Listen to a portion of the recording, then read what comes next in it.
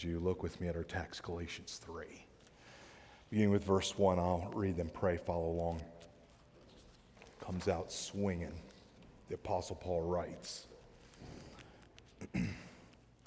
"O foolish, it was before your eyes that Jesus Christ was publicly portrayed as crucified."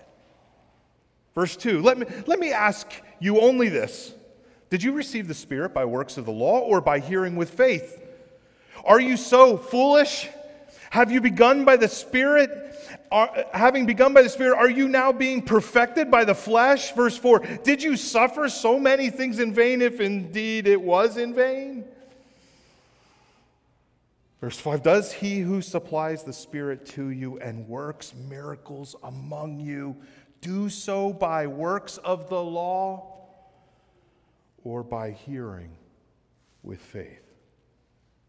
Just as Abraham believed God, and it was counted to him as righteousness. Verse 7. Know then that it is those of faith who are the sons of Abraham, and the Scriptures, foreseeing that God would justify the Gentiles by faith, preach the gospel beforehand to Abraham, saying, in you shall all the nations be blessed. And verse 9, so then, those who are of faith are blessed, along with Abraham, the man of faith. Very words of God, would you pray with me for understanding? Father, we don't know what we don't know.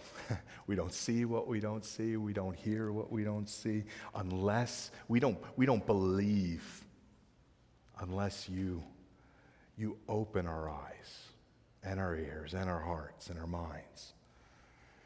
Father, we confess once again that we are like blind beggars, groping for something to hold on to hope in. And so we pray, as we read your book, that you would turn on the light, breathe life into this room. Father, would you grant freedom from the tyranny of our own sin and the evil of this world. Send your Spirit, we pray. Help me, I pray, in Jesus' name. Amen. Amen. Okay, well, I want to introduce you to an old gentleman, William Still. I'm sure there's nobody in the room, maybe one or two, that know who he is. William Still, he was a pastor in Scotland who, for more than half a century, preached the Bible faithfully. 50-some years, gave his life wholly to the people of the Church of Scotland. Never married, 2 sermons every Sunday. That sounds exhausting. Credited with tutoring some of the most well-known contemporary teachers and authors today who found themselves in one of his churches or in his fellowship. My favorite, it was included Sinclair Ferguson. That was his pastor. When William Still retired at the ripe old age of 87, he was the oldest minister in Scotland. And then he passed, as that seems to always happen. He passed shortly after he retired, just in the year 1997. Well, listen, Reverend Still, he would travel from church to church. He was a well-known evangelist and had evangelistic zeal and seemed to have a proven gift to fill old, dying Scottish churches with new converts and life. William Still, he would travel all around Scotland, I guess in his free time after preaching 2 sermons on Sunday, and he would meet with the members and the leaders and pastors of these local congregations, these local kirks, K-I-R-K. And one of the most common things he would hear when he arrived and began to get a lay of the land, familiarize himself with the condition of a particular church in a little village, he would begin to ask people the question, how are you doing? How are you doing? Tell me about the life, your spiritual life, and the life of your people, your church, your congregation. Tell me about what God is doing. And the most common, he tells this story a number of times, the most common response that he received, and this grieved him to no end. The most common response, he said, was, "We're doing the best we can." We're doing the best we can. And of course, no surprise, right? We don't understand, especially when the going gets tough. Maybe you can picture you're in some old, beautiful Scottish church somewhere. No one's there. Everything seems grim. However, it's telling that it was the most common response when they were asked over his 50 years. And I'd wonder if some of us would answer the same. I'm doing the best I can.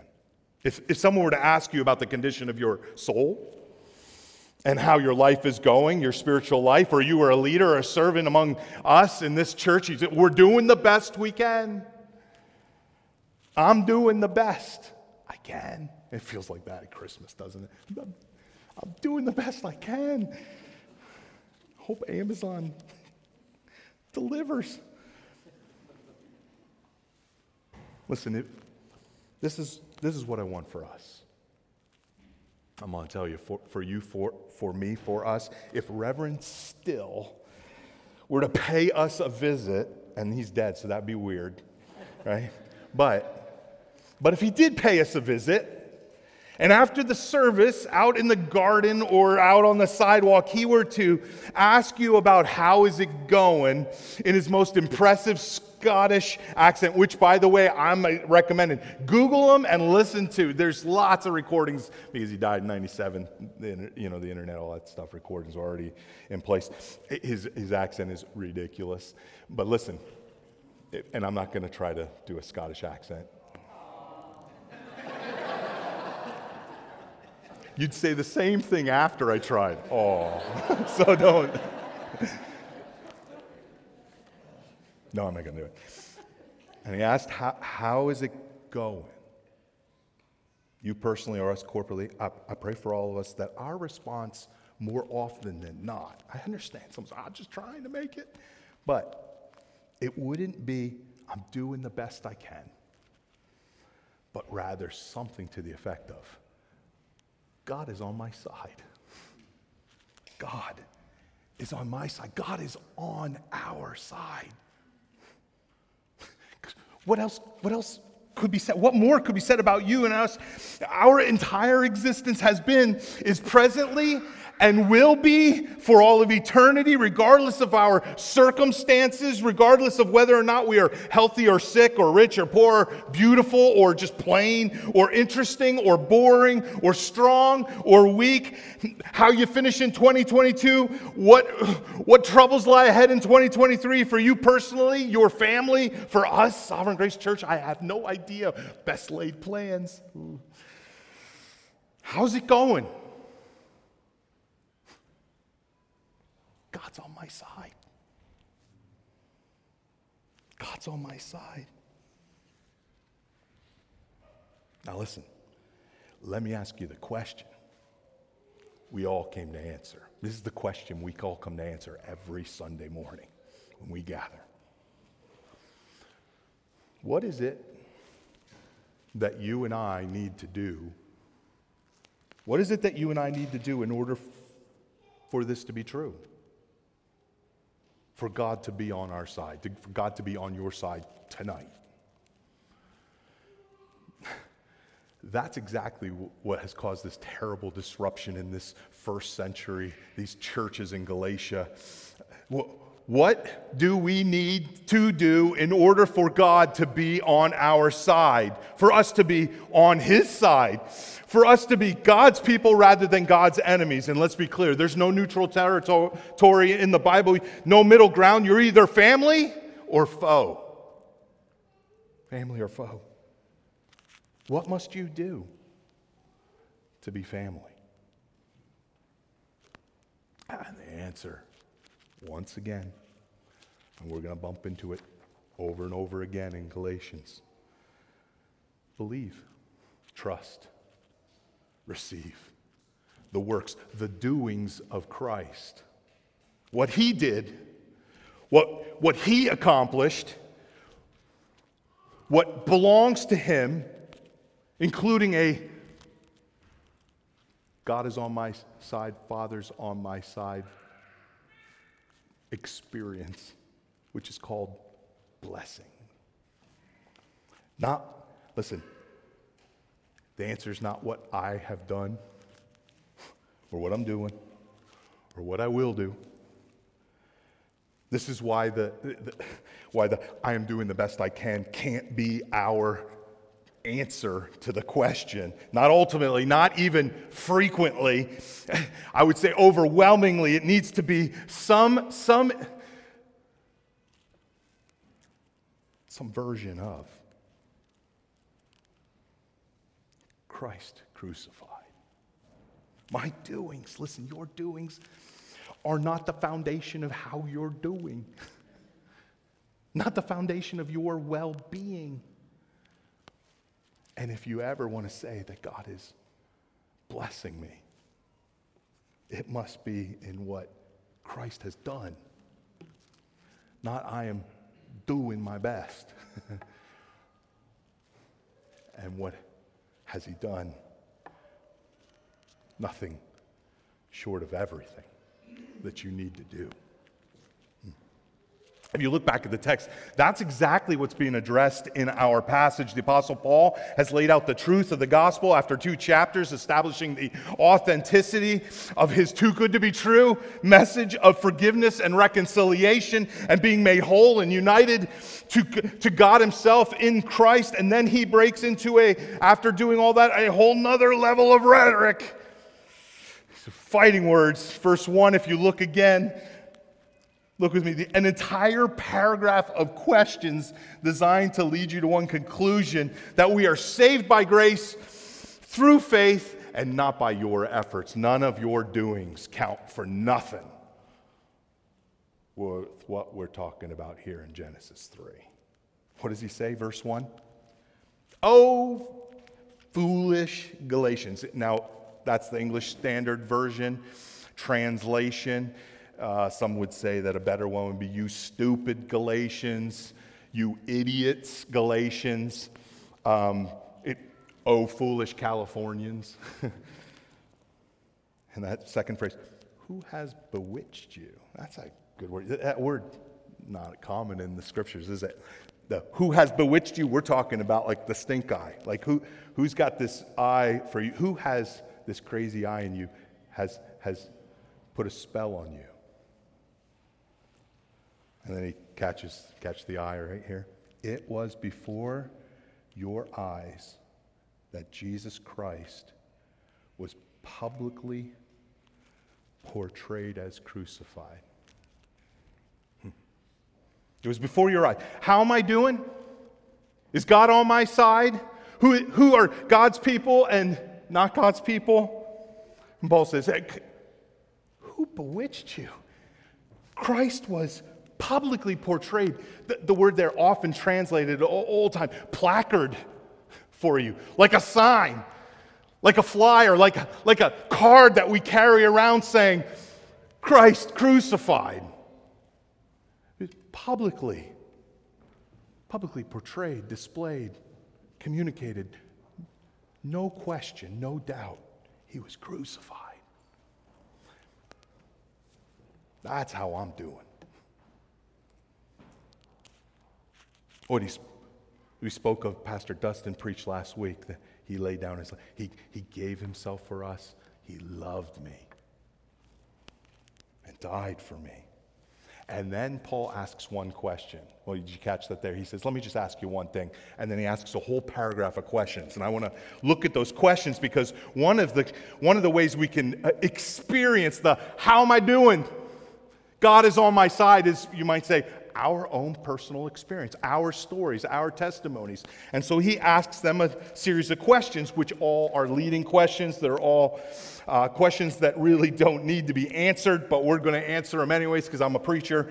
Verse 2, watch what he says. He says, let me ask you only this. Now he's going to ask them a whole bunch of questions, but here he goes. Did you receive the Spirit by works of the law or by hearing with faith? Did you receive the Spirit by works of the law or by hearing with faith? He portrays the reception of the gospel, this faith, this receiving Christ crucified, his works, his doings, to condition how am I doing? By this little phrase, received the Spirit. Did you receive the Spirit by works of the law, as in your own efforts, or by hearing with faith? The Spirit, Paul, this is a little, you kind of read between the lines, Paul's connecting the dots here. There's no Spirit. There's no Spirit without justification, regeneration, all of God's work. He converts us in a moment, born again, born of the Spirit, and so we have the Spirit. Were you, to say it a different way, kind of what he's implying, were you justified by the works of the law or by hearing with faith? Did you receive the Spirit? Did you experience that? I experienced that. Did you experience that, Paul is saying? And he knows the answer to the question. The answer is by faith. Before I had done anything, God had already awakened my soul and filled me with his Spirit. I was united to Christ and I experienced his life. I died to myself and now the life I live in Christ. 2, my experience of the Spirit and my experience of new birth and all that comes with that, including that God stands on my side now and for me, indivisibly linked. Answer, the argument's already settled, but he's going to go on. Number 2, or second question, third question, I'm losing count already. Verse 3, are you so foolish? Don't answer that question. Having begun by the Spirit, are you now perfected by the flesh? I'm asking the question, so it's okay. Okay, we all agree. Something happened. I experienced the empowerment and enlightenment, the life-giving power of the Spirit. I believed and had faith and received Christ. I asked Jesus into my heart. And he said, okay, so you did that way. Well, now are you going to start to do it your own way? Are you supposed to pick up the slack now, Paul is asking? Are you supposed to be the one who carries the ball then down the field? One scholar says, by asking about how they received the Spirit, Paul assumes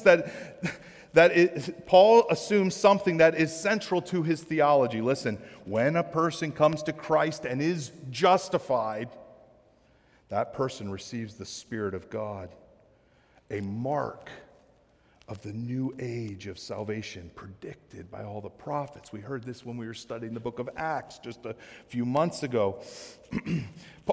Paul is saying the only way you could top this kind of folly, you could be so foolish, would be to try to finish the Christian life in your own strength. How foolish would that be? Something I couldn't do that God began. And if you want to be foolish, would be then to try to wrestle the baton from God and let him watch you try to run the rest on your own. Next question, verse 4. Did you suffer so many things in vain, if indeed it was in vain? It's kind of silly. He's just kind of just poking him at this point. Did you suffer so many things in vain, if indeed it was in vain? And he knows that they have been suffering on account of their faith, and he's saying it's not in vain, and you know it's not in vain. Verse 5, another question. Does Does he who supplies the Spirit to you and works miracles among you do so by works of the law or by hearing with faith? What a great question. Does he who supplies the Spirit to you, does he and does miracles among you, who you see God at work, his power at work among us and at work in, he basically, is he doing that as kind of a return on your investment in him? Are you somehow depositing favor from God that God might show favor upon you? And that'd be the question I think our old Reverend William Still would bump into regularly is, and I could imagine this sitting in a church saying, what's going on with my life and my church? Sitting there and saying, we must be doing something wrong. Wrong question. You might be doing something wrong. But if we must be doing something wrong, God is no longer blessing us, is no longer for us. You couldn't be farther from the truth. Even in our worst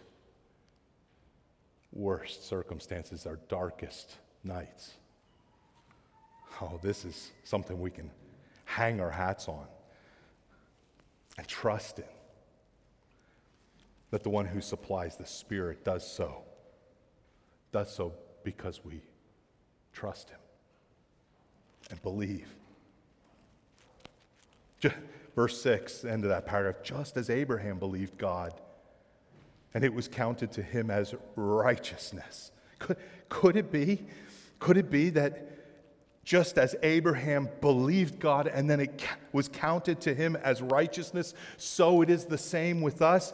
How is it that we began? By faith and faith alone. How will it be that we progress and experience his ongoing power in our life? By faith and faith alone. How is it ultimately that we will persevere to the end and he will keep us to the end? It won't be that I keep myself, but that he will keep me. By faith. And faith alone. What must I do to remain in the good graces of God? What do you believe about that? What must you do to remain in the good graces of God? I'm not asking you, what must you do now that you are following your Savior? You're a disciple of Christ, and he is calling you to live for him and to love him and to serve him and to be a witness of him and his grace here in this city and in your families and on Christmas Day. I'm talking about what must I do to be able to say all the way through that, God's on my side. Today was not such a hot day. My performance stunk as a Christian, as a dad, as a husband, wife, single person, student, whatever. What must I do to be able to continue to say, in spite of it all, I know because right at the beginning of it all, I trusted him. And when I trusted him and received Christ and all that he had done, I knew that work was finished. We make countless, I know you do, I do, but I'm gonna guess we all do. We make countless value judgments every day. We're evaluating things. What about your relationship with God? Paul's answer is right there in verse 1. Here's how we will say, fine-tune and get out of the I'm doing the best I can and into God is on my side, is that we go back and remind ourselves that it was before your eyes. And so, this is where you love like scholars, theologians, stuff like that. They'll pour pages and pages and pages, and I read pages and pages this week about how he didn't mean that the Galatians saw that Jesus crucified. And I'm just like, we wasted all our time reading that. That was obvious. Paul meant, by faith, your eyes, right? It was before your very eyes. Here, maybe here for the first time, might have been in a church or from a Christian you met years ago. Before your very eyes, Jesus Christ was not offered as a life coach, a guide, a teacher. No, he was offered as crucified on your behalf for your sins, my sins, all of my rebellion. I met a gentleman this week. I was sitting out with my dog, Mickey, and another guy that I'd seen around a lot. Dogs can do this. He had a little dog, and my dog's about this big, and his dog was about that big. And Mickey and Buddy became friends this week. And as we sat there and we talked and we talked and we talked, and he started talking about politics. Then he started talking about City of Orange, and it's too busy, and that we all need to leave. And I'm like, we're all new here. And then he got down to religion and faith and all those kinds of things. I said, oh, here we go. And then they told me about his brother,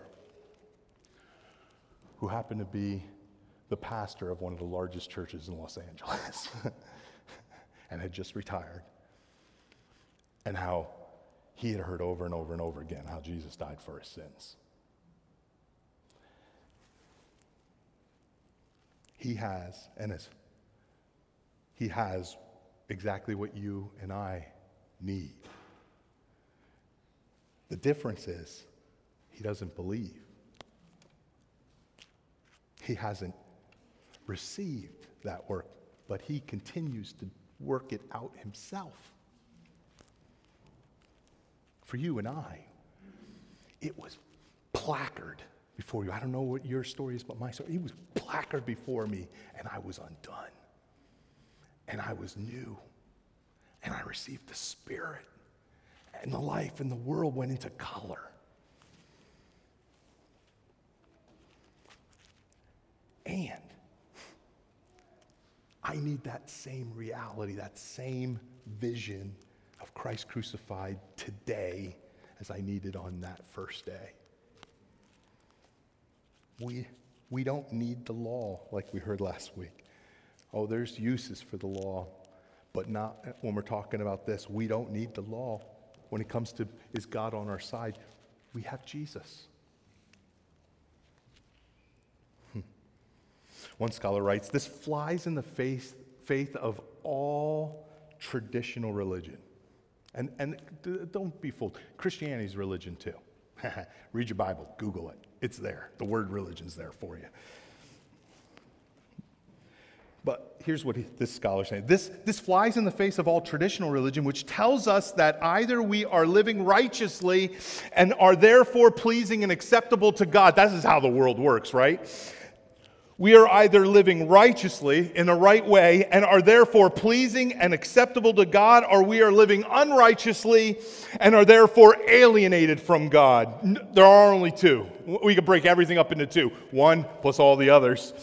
We are either living righteously and therefore pleasing and acceptable to God, or we are living unrighteously and are therefore alienated to God. But Paul, he writes, Paul is showing that it is possible to be loved and accepted by God while we ourselves are still sinful and imperfect. How are you doing?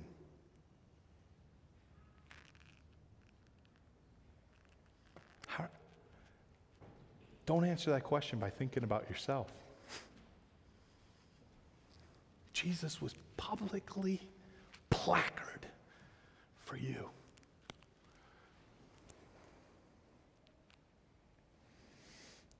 All the law and any new rules you make up in your heart, we can call that legalism.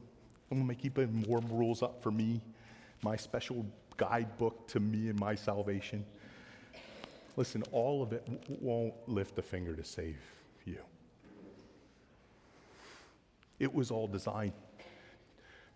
It was all designed to push you. And we're going to see this in the book of Galatians. It's so good, I'm going to save it. He can push you, teach you, train you, lead you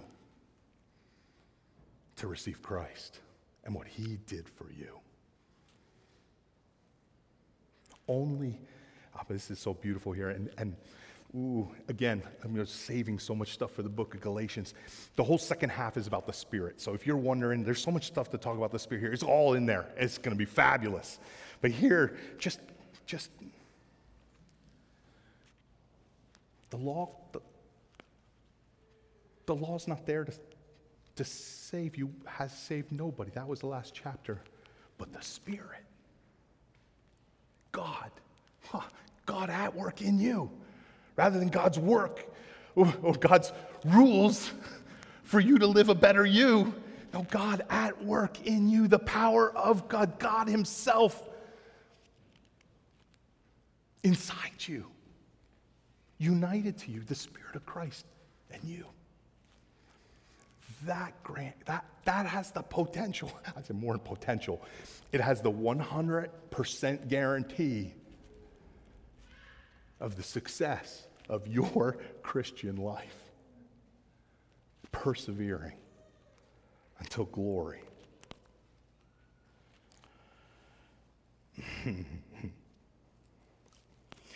One scholar, he said, a Christian, and this is so true, a Christian is not someone who knows about Jesus, but one who has seen Jesus on the cross.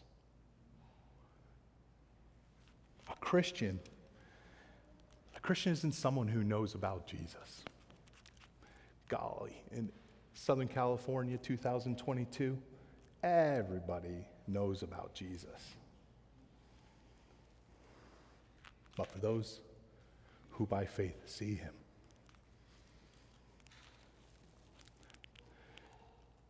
God is on their side.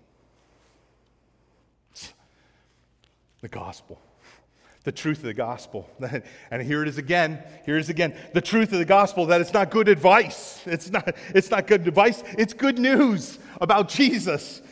Not an invitation for us to do anything, but rather a declaration, a proclamation of what God has already done and is doing. Now we read in us today.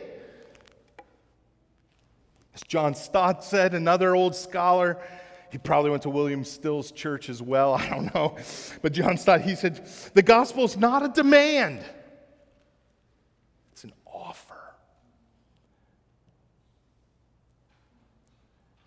An offer to receive Christ. And in receiving Christ, forevermore, to be able to say, regardless of me and all of this, I know God is on my side. God is on my side. We got to preach that to ourselves every day. Okay. An argument from your experience. Let me just show you. Paul also you're gonna like kick him in the shins and show him from history itself. Arguing now from history. Look at verse 7. Really, you can pick it up on verse 6, but verse 7. Know then that it is those of faith who are the sons of Abraham. This is the first time we hear Abraham. He's going to play a big role for a big section of the Galatians. But here it is. A patriarch, a father of the faith. And this phrase here, sons of Abraham, is talking about the people of God. Know then that it is those. So he's going to answer all the questions for you. You know the answer, but here you go. Know it is those of faith, not works, right? Who are the sons of Abraham. And the scriptures, foreseeing that God would justify the Gentiles by faith. This was always embedded in the gospel. This was always embedded in his scripture. preached the gospel beforehand to Abraham, and I could spend hours talking about this. Preached the gospel beforehand to Abraham, and let's just be clear, Abraham is before the advent and the incarnation of Jesus Christ. So then you're going to ask the question, how could he be preaching the gospel of Jesus Christ to Abraham before Abraham or any of us knew his name and had seen what he had done? And he's going to talk about Abraham and all of that coming up in the book of Galatians. I'm putting all these ads in. 2023 is going to be a great year.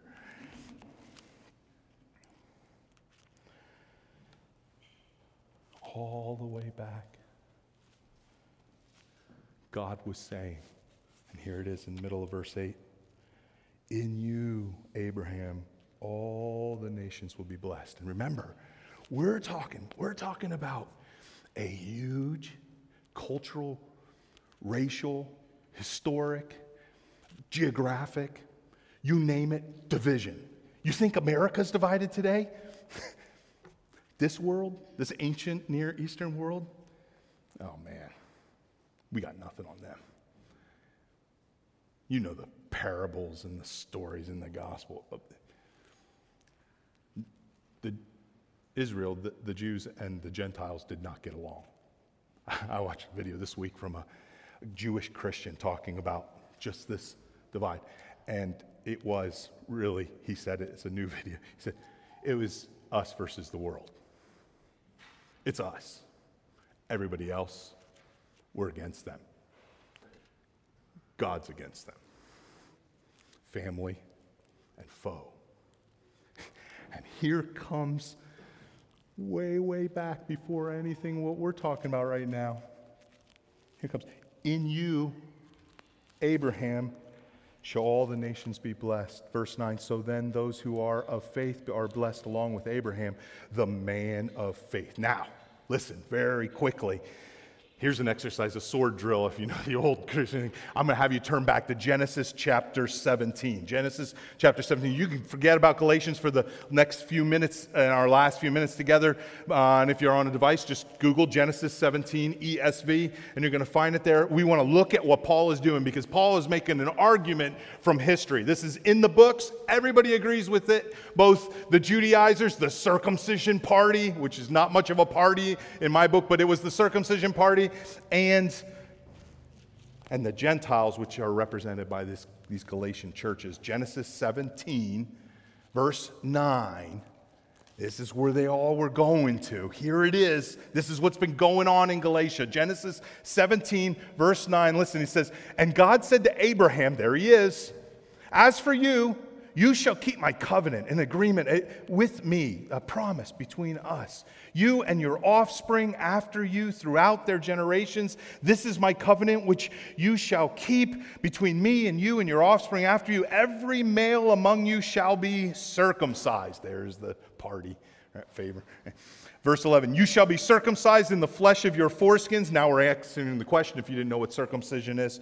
And it shall be a sign of the covenant between me and you. Who's in? Who's out? Who does God accept? Who does God reject? You just got to check, which is what we were reading in chapter 1 and 2, were we not? They're spying on their freedom not to be circumcised. Verse 12, he who is 8 days old among you shall be circumcised, every male throughout your generations. No, there's no women being circumcised here, right? No females. Whether born in your house or bought with your money from any foreigner who is not your offspring. Bummer if you got bought as a slave. Verse 13, both he who is born in your house and he who is brought with your money shall surely be circumcised. So shall my covenant be in your flesh, an everlasting covenant. Any circumcised male who is not circumcised in the flesh of his foreskin shall be cut off from his people. He has broken my covenant. The circumcision party and everybody that's been arguing for 2 chapters, they love this passage. This is the man of faith. God made a covenant with Abraham. Paul actually just backs it up a little and goes back to chapter 15. Turn back a page or two or scroll a little bit on your device. Chapter 15 is where actually the whole story starts, and this is where Paul goes back to. He goes, yeah, you're right. But let me show you something. This is what he's quoting. He says, chapter 15, verse 1, Genesis, after these things the word of the Lord came to Abram in a vision. Fear not, Abram. Notice he has a different name at this point. He's not a Jew. This is pre-Jewish Abraham, to say it that way. Fear not, Abram. I am your shield. Your reward will be very great. But Abram said, O Lord God, what will you give me? For I continue childless, and the heir of my house of Eleazar of Damascus. And Abraham said, Behold, you have given me no offspring, and a member of my household will be my heir. And behold, the word of the Lord came to him, This man shall not be your heir. Your very own son shall be your heir. And he brought him outside and said, Look toward heaven and number the stars, if you're able to number them. And then he said to him, God said to Abram, So shall your offspring be. And he, Abram, believed the Lord, and he, the Lord, counted it to him as righteousness. Abram was made righteous. He was justified before he was circumcised. You can just imagine Paul dropped the mic, right? Whoops. Should have just went back 2 more chapters.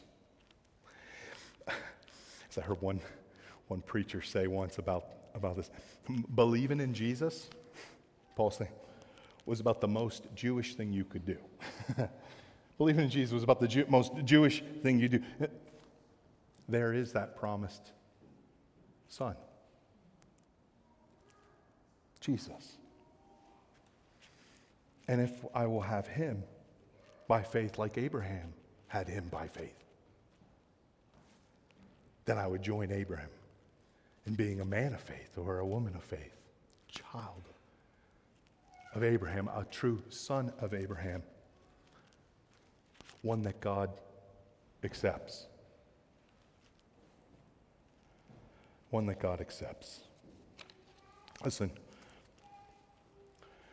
whatever your version of it is, the founder of our denomination years ago, C.J. Mahaney, used to always say, it's all over the internet, he would say it, was famous for it, that when someone would ask how he's doing, he'd say, better than I deserve, which is true. Which is true. Better than I deserve. Or to say it my way, God is on my side. Who shall I fear? Here's the symptoms of a person who's struggling to believe this. And I'll end here and pray. When thinking about yourself, you experience anxiety. There's no peace in your soul when you think about your faith and your relationship with God. There's a weariness in your soul. I got to do more. I didn't do enough. Like a treadmill. There's an experience of judgmentalism, a symptom of I'm out there judging everybody and judging myself, but I'm pretty good at judging. I'm a good judge of other people's character, other people's justification based on their performance rather than what Christ has done. Oh, anxiety, weariness, judgmentalism, a hopelessness, at times could be some sort of depression, a spiritual depression where everything is just a little off, a little blue, because what? Because me and you and everybody, right? A lack of assurance. One day, I'm confident Christ has saved me. The next day, I'm not. Why? Because of me. Not because of anything he's done or had done or will do for me, and his promises, but me. A joylessness. Not for everybody, but I think for some, you got to take yourself not so seriously when you know that it's not about you. I think laughter trails right behind the person who has witnesses and seen and received Christ. There's even a laughter among a sleeplessness could be there, which is a gift from God, you can get in the way of that by thinking about yourself too much. A list of to-dos that goes too long, a desire to hear sermons that convict you, where you say, oh, that was good, I felt so bad about myself, and then you go, oh no, it doesn't matter what you feel. Have you not considered? We were talking about Jesus all morning, and you left thinking about yourself. Listen, how are you doing?